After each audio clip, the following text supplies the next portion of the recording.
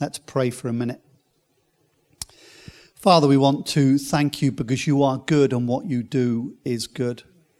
And Father, we always pray for your word that goes out, but I want to pray this morning for our hearts. I want to pray that we would hear what you want us to hear, not what I want to say, but what you want to speak into our hearts this morning. So Lord, we bless you. We pray for our children. We ask that you would make yourself known to them. And Father, we pray that they would know the life and the love and the joy that you give, and also the fact that you are the good shepherd who walks with us in all things. So Lord, we bless you this morning in Jesus' name. Amen. Well, as it's Harvest Festival, my message is a bit Harvest Festival-y. I'm not going to be cooking a meal. I remember watching an advert for a program. I think it was Brian May, you know, the guy who did the car things. And he says, "Hi, I'm Brian May. I can't cook, and this is my cookery show." So it would be a bit like that. But Harvest Festival has been celebrated. Anybody know for how long in the church? Because you kind of think it's been there forever. Harvest Festival has been celebrated in church for 179 years. Next year it reaches 180. Now, having said that, Harvest itself has been celebrated forever. People have always celebrated in some measure. And if we go even further back into the Old Testament, we find that the Harvest Festival was celebrated by the Israelites. In Exodus, we're told, "Celebrate the festival of harvest when you bring me the first crops of your harvest." In Leviticus, we're told, "Give the following instructions to the people of Israel. When you enter the land I'm giving you and you harvest its first crops, bring the priests a bundle of grain from the first cutting of your grain." So what's the point of Harvest Festival? Well, Harvest Festival, all of this stuff should lead us to celebrate thankfulness. I've noticed that in the Western nations, we kind of lose track of being thankful. You know, it's really easy to moan.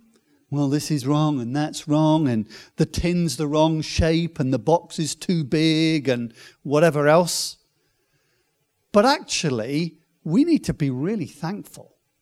I mean, in the UK, we should be massively thankful because we're not going hungry. Now, I'm not saying that universal. There are parts of the UK where people are. We need to bear that in mind. I'll come back to that later.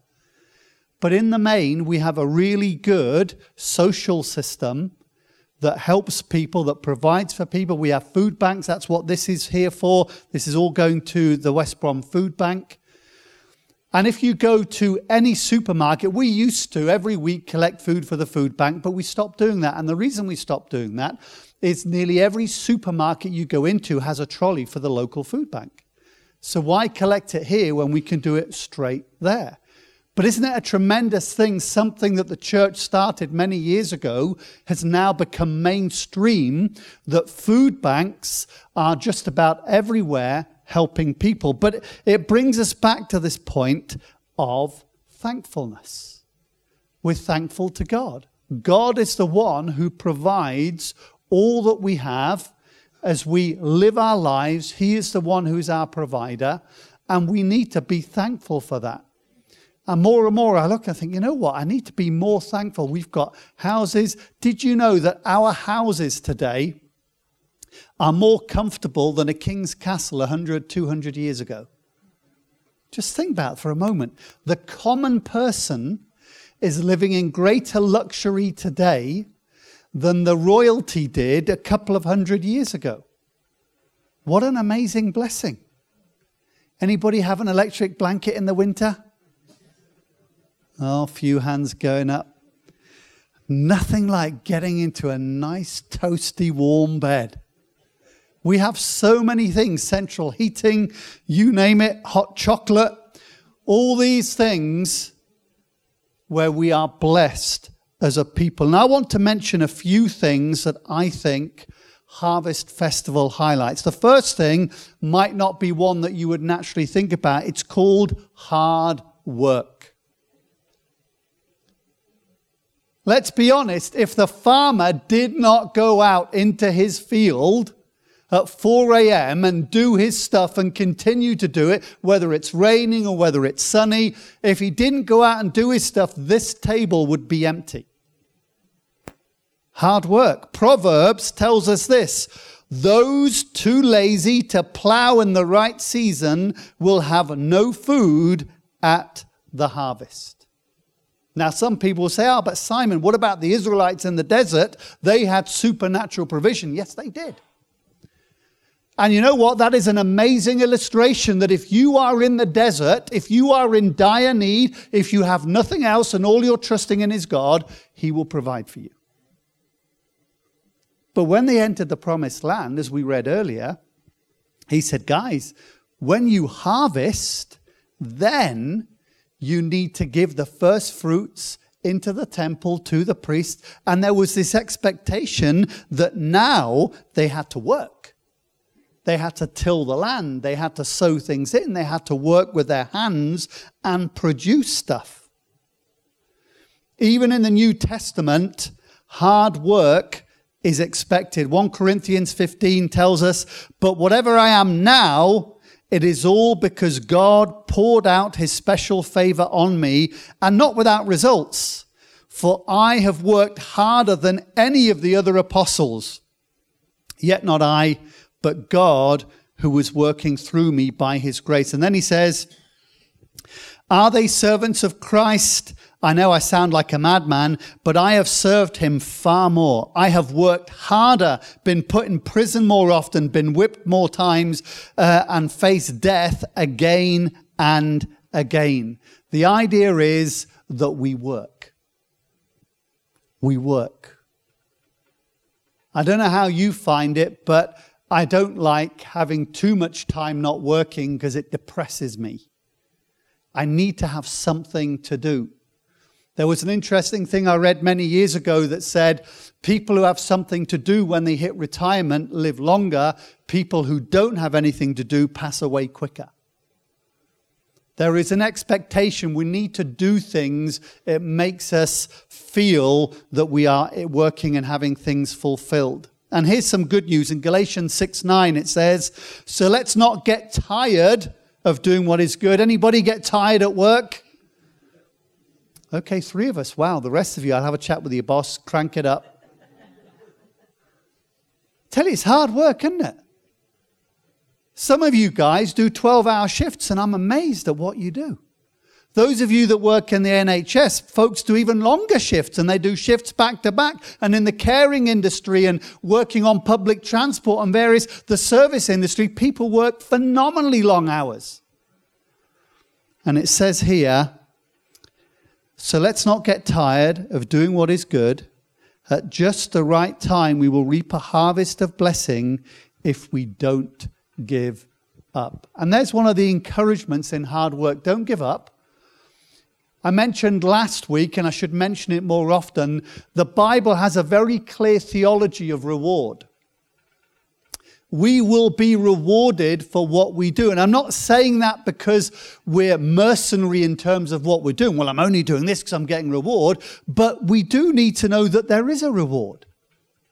Don't know about you, but when you work hard, if your boss said to you at the end of the month, well, thank you very much for your hard work, that's really good. We're not going to pay you. There's no reward here. You're just doing it because you're a good person. We'd probably find out how ungood we were.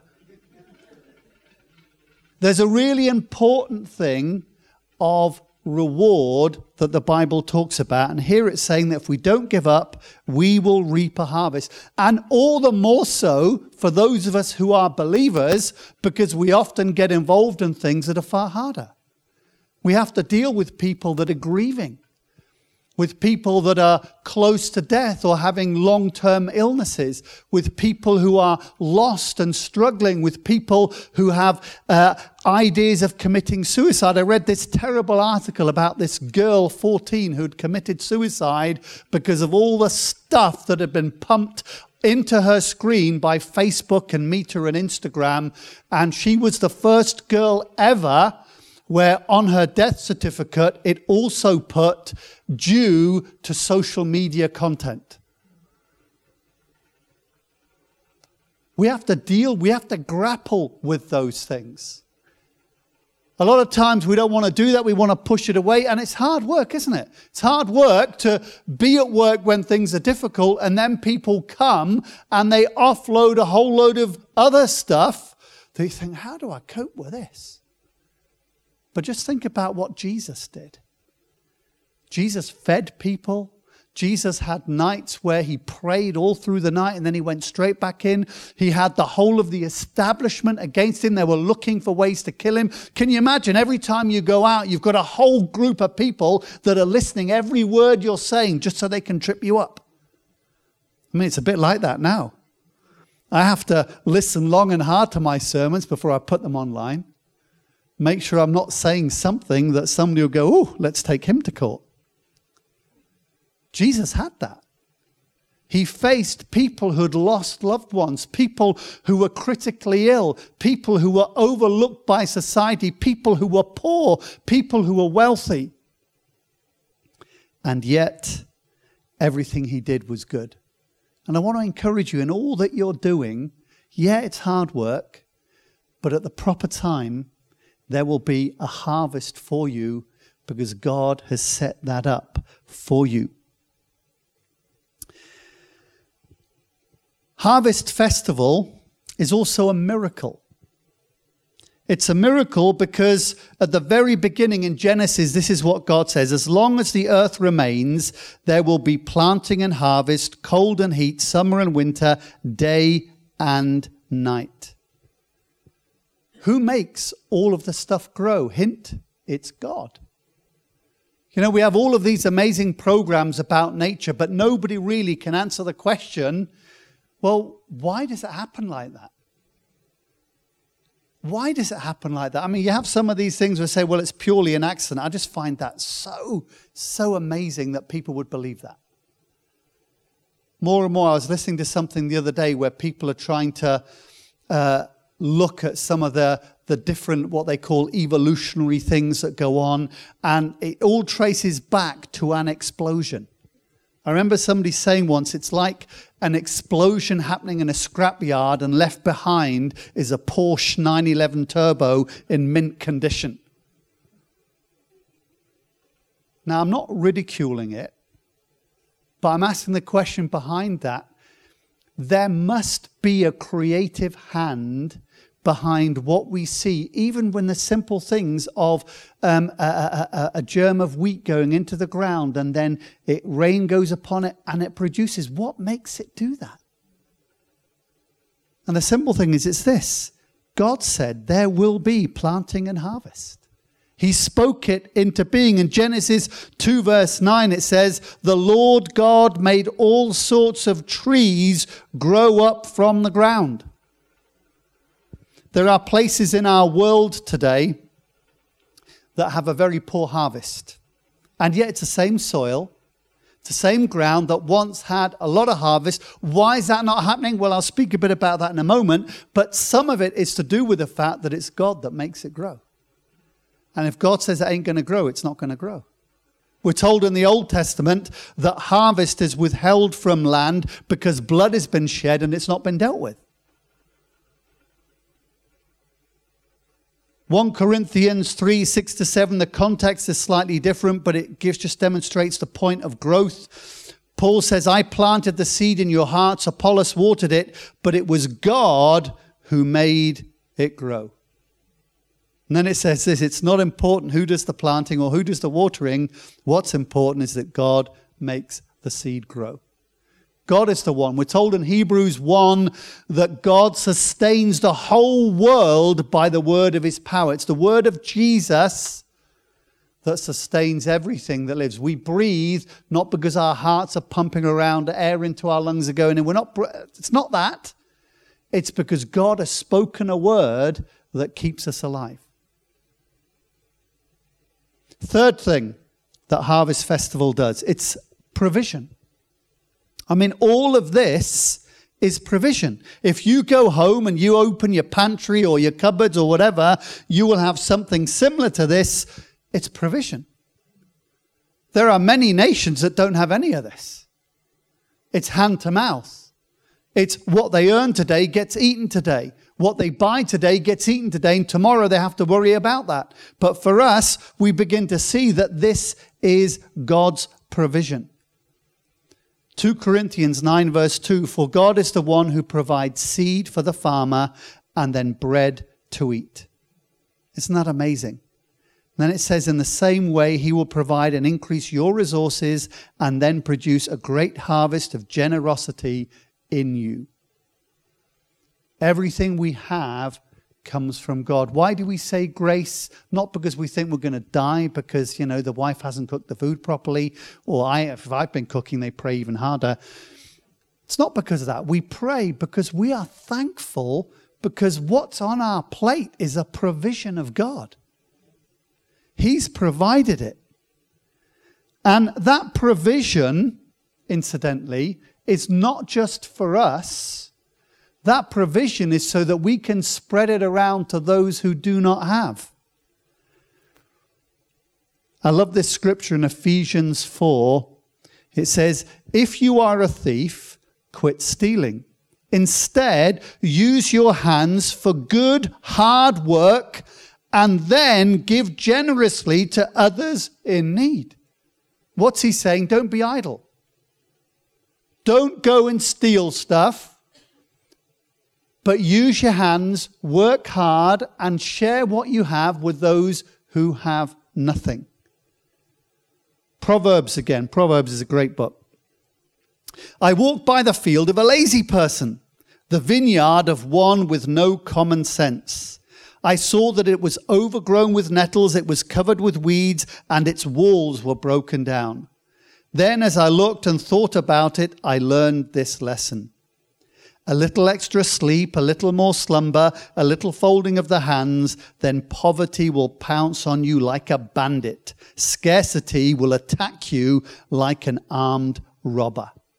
Yeah, we need to work hard, but God provides for what we need. 2 Corinthians 8:14 is probably for the church, in terms of its generosity, one of the most important kind of verses or ideas that is brought there. He says this is Paul again. Right now, you have plenty and can help those who are in need. Later, they will have plenty and can share with you when you need it. In this way, things will be equal. So you get the idea. The idea in God's economy is not that when you have a lot, that you store it up for yourself, but you share it with those who don't have a lot. And then when you don't have much, they can share their plenty with you. You understand that principle? Now let me tell you, that is not a principle that the world lives by. The world's principle is you store up for yourself. And you remember that parable of the rich man who said, you know what? I've got so much stuff, it can't fit into my barns. I'm going to knock my barns down, build bigger barns so I can store more stuff. And God says to him, you fool, tonight you're going to die, and who's going to get it all then? The point is that our plenty is to help others. But then we think, well, that's a bit risky. If I give the extra I have, if I don't save that up, if I give that away, what happens when I'm in need? Well, God says, well, others will provide for you. You see, I like the equality in God's economy, not, I have to be careful I don't start talking politics, not about governments that allow rich people to have more money. We shall not name whom. It's about making sure that we share with those that are around us. I mean, we know that if you've got 2 coats and somebody's got none, give them a coat. You'll be amazed if you practically do that, how hard it is. Well, which coat shall I give? Well, I like that one. That's a kind of my Wednesday coat. I don't want to give that away. I've got Wednesday coming. You know what? It's really difficult to give stuff away. But let me tell you, once you do it, it becomes easier. And being generous is a phenomenal lifestyle. And I want to encourage you, this is an amazing principle that when we have a lot, God gives it to us to give to those who don't. And when we don't have a lot, those who do will share with us. God will ensure that it goes around and we keep one another going. God is amazing. He expects us to live as a family, and therefore he will provide to you for that person and for that person to this person, because he wants us to connect. He doesn't want us to be isolated and hoard what we have. The last one is not a pleasant one. Is Harvest Festival reminds us of judgment. Why does it remind us of judgment? Because failed harvests are a sign of God's judgment.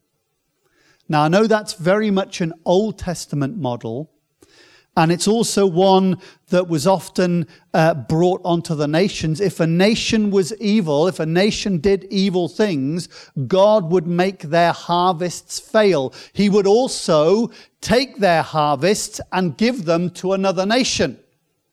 Now, the Israelites saw that. They saw times when the Midianites came at harvest time and devoured all of their stuff. And they said to God, that's not fair. And God says, yeah, it's because you haven't been fair. Now, why am I saying that? I'm saying that because our nation at one time did operate on some good biblical godly principles, but we kind of jettisoned that many, many moons ago. And that means as a nation, we are not where we should be in terms of our relationship with God, and it may well mean that we will struggle with some of these things. I'm amazed when I read some of these articles that fly through how much harder it is becoming for farmers to yield a harvest. Well, why is that? They've used the land, etc. And there's some wisdom in the Old Testament. Give your land a rest every 7 years. But there's also the thing that if we become an unrighteous nation, God may well speak and say, you're not going to have a good harvest anymore. You're going to plant 100-fold and get back 10%. What you grow is going to be taken by somebody else. There was an old saying I learned years ago. There was a man, some thought him mad. The more he gave, the more he had. It's about us being generous. Now, the good thing is, as a nation, we do give.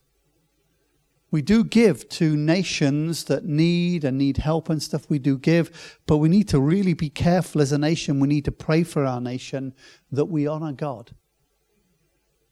Because ultimately, it is God that makes the harvest possible, not the farmers, not the politicians, not those with money and in power. It is God who makes it possible, and he is the one that we need to listen to. So as I conclude this morning, it's not about just farmers. It's all to do with provision. It's a recognition that everything we have comes from God. And let me broaden that out a little bit. Everything we have comes from God. That's not just what we have in the soil, but it's also the skills that you possess. You know, I'm amazed at people who have a good singing voice or great sporting or athletic ability and how they earn a lot of money and they get a lot of acclaim, but actually that ability is given by God. Let me read to you a few scriptures. Deuteronomy 8, verse 18. Remember the Lord your God. He is the one who gives you power to be successful. Are you successful? Well, we're told here, God has given you power to be successful in order to fulfill the covenant he confirmed to your ancestors with an oath. Ecclesiastes 5:19. And it is a good thing to receive wealth from God and the good health to enjoy it. To enjoy your work and accept your lot in life, this indeed is a gift from God. But see that God is the one who gives wealth. You don't get it by winning the lottery. You get it because God says, I want you to have wealth. Ecclesiastes again, 6 verse 2. God gives some people great wealth and honor and everything they could ever want. But then he doesn't give them the chance to enjoy those things.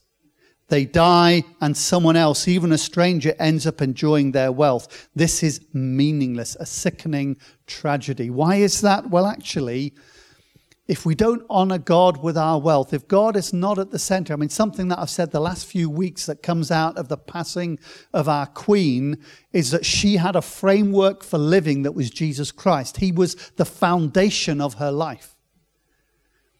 And if building on that is just with wealth that we try and get ourselves or whatever we do within it, and God isn't honored, it doesn't lead anywhere. I find it tragic if you go through Wikipedia. In my lifetime, if I look at some of the most popular, famous singers, so many of them are dead through suicide or some overdose of some drug or something else. And it's tragic. One of the greatest ones that I kind of heard growing up, but I wasn't I'm not that old. But you should read one time of the guy who first came, which was Elvis Presley. It is the saddest reading of a life ever, and yet his music is still so popular, but the royalties, who gets that? He doesn't get it.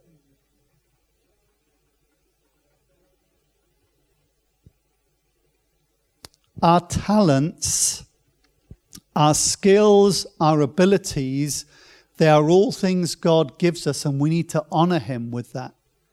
If you have an entrepreneurial ability to make money, praise God, but use it for the kingdom. Doesn't mean you should live in poverty, but it means you need to honor God within it. Whatever gifts and abilities you have, you need to make available for work in God's kingdom, because that is why he has given us those gifts. I'm sometimes amazed at people who are willing to use gifts God has given them in the business world to make money, but not in the church or the kingdom. Thinking, wow. It's kind of like saying to God, well, thank you for that. I'll earn some money for myself, but I'm not going to use it to help you, God. So I want to encourage you, and this is not a guilt trip, because God's not like that, but I want to highlight that what you have, the abilities and skills you have, are things that God has given to you, and he said, I'm blessing you with that so you can be a blessing. Could you imagine what would happen in our world if people used their skills and abilities for the common good? I said a few months ago or a month ago, we watched this program about the Mars rover. They had this program where the greatest scientific brains that work in NASA, who have over $1 billion, have created this instrument that's gone all the way to Mars looking for water. Brackets, what a waste of time that is. But the thing that amazed me is these are the brightest brains we have, and they're spending all of their energy on that when they could be dealing with our energy crisis. I think, am I going mad? Spending all of that time and energy. Man, let's get this telescope out there. Yeah, I love to see the photos of the world, etc. But actually, we have some pressing issues that we could do with some skills that God has given that really I don't want using to discover how nice the rocks are on Mars. Now, I know a lot of stuff has been discovered in the process of that, but the point is this: God gives us ability for the common good. Everything we have and do should be for the common good. The church is here for the common good. One of the great news that we have about churches is that church is the biggest humanitarian aid across the world. Because the church understands that what we receive from God is for the common good. And so I want to encourage you, what are you doing for the common good? What gifts do you have that could be used for the common good, that would bless people? You know, I watch some of these programs that people do to help people to cook healthy meals. That's a tremendous thing. Or people that sit down here. We've got an organization, Christians Against Poverty, that help people to budget their money. I tell you, that's a phenomenally valuable thing. Opening our building up, a place for people to come to be warm, for the children to come and to hear about how God loves them. You know, all kinds of things that we can do. And so I want to encourage this morning, what about your gift? What about the skills that God has given you? How does God want you to use them? I'm not saying ditch your job. Keep going with your job. Earn the money that you're earning. But ask God, what do I need to do for your kingdom here? It may be that he's using you in your workplace just to be a testimony to other people. Or maybe he wants you to use that in some other way. Let me finish with a scripture from Deuteronomy. I'm reading this. Now, this was read to the Israelites at the very beginning. And the idea of this scripture was very simple. It was, you've come out of the desert, you've had a really hard time, but I'm leading you into a land that will be a blessing. And what I want to make sure is that when you receive that blessing, you don't forget where it came from. That's where this scripture comes from. And it says this: when you have eaten your fill, be sure to praise the Lord your God for the good land he has given you. But that is the time to be careful. Beware that in your plenty you do not forget the Lord your God and disobey his commands, regulations, and decrees that I am giving you today. For when you have become full and prosperous and have built fine homes to live in, and when your flocks and herds have become very large and your silver and gold have multiplied along with everything else, be careful. Do not become proud at that time and forget the Lord your God, who rescued you from slavery in the land of Egypt. Do not forget that he led you through the great and terrifying wilderness with its poisonous snakes and scorpions, where it was so hot and dry. He gave you water from the rock. He fed you with manna in the wilderness, a food unknown to your ancestors. He did this to humble you and test you for your own good. He did all this so that you would never say to yourself, I have achieved this wealth with my own strength and energy. Remember the Lord your God. He is the one who gives you power to be successful in order to fulfill the covenant he confirmed to your ancestors with an oath. Let's pray. Father, I want to thank you that all that we have is yours. You give us the sun, it rises every day and it shines upon us, but it does that because it does your bidding. Father, the wealth that we have, the savings in our bank account, the house we own or the car we have or the job that we've got, Father, we want to thank you because we recognize again today it all comes from your hand. And Father, we bless you for that today. We bless you for your goodness. We bless you for your generosity. We thank you for your amazing faithfulness throughout many, many generations. And Father, I pray this morning that we would be like you, that we would be generous. I want to pray that we would be a generous people with our time, with our money, with our resources, with all that we have, that we would know your amazing generosity flowing through us to other people. And so, Lord, today, would you bless your people? Would the Lord make his face shine upon you? Would God continue to bless you? Would he bless your family? Would he bless your relatives? Would he bless your home? Would he bless your food? Would he protect you? May God bless you today. And in being blessed, may you be a blessing to those that you come into contact with. And so, Father, we thank you. We thank you for this amazing provision this morning. We pray for our food bank. Father, we pray that there would be continued provision for them, that they would know that supernatural provision that you bring and that you would touch our hearts when we need to give more. And so, Lord, bless them and bless those people who come in great need. In Jesus' mighty name, amen.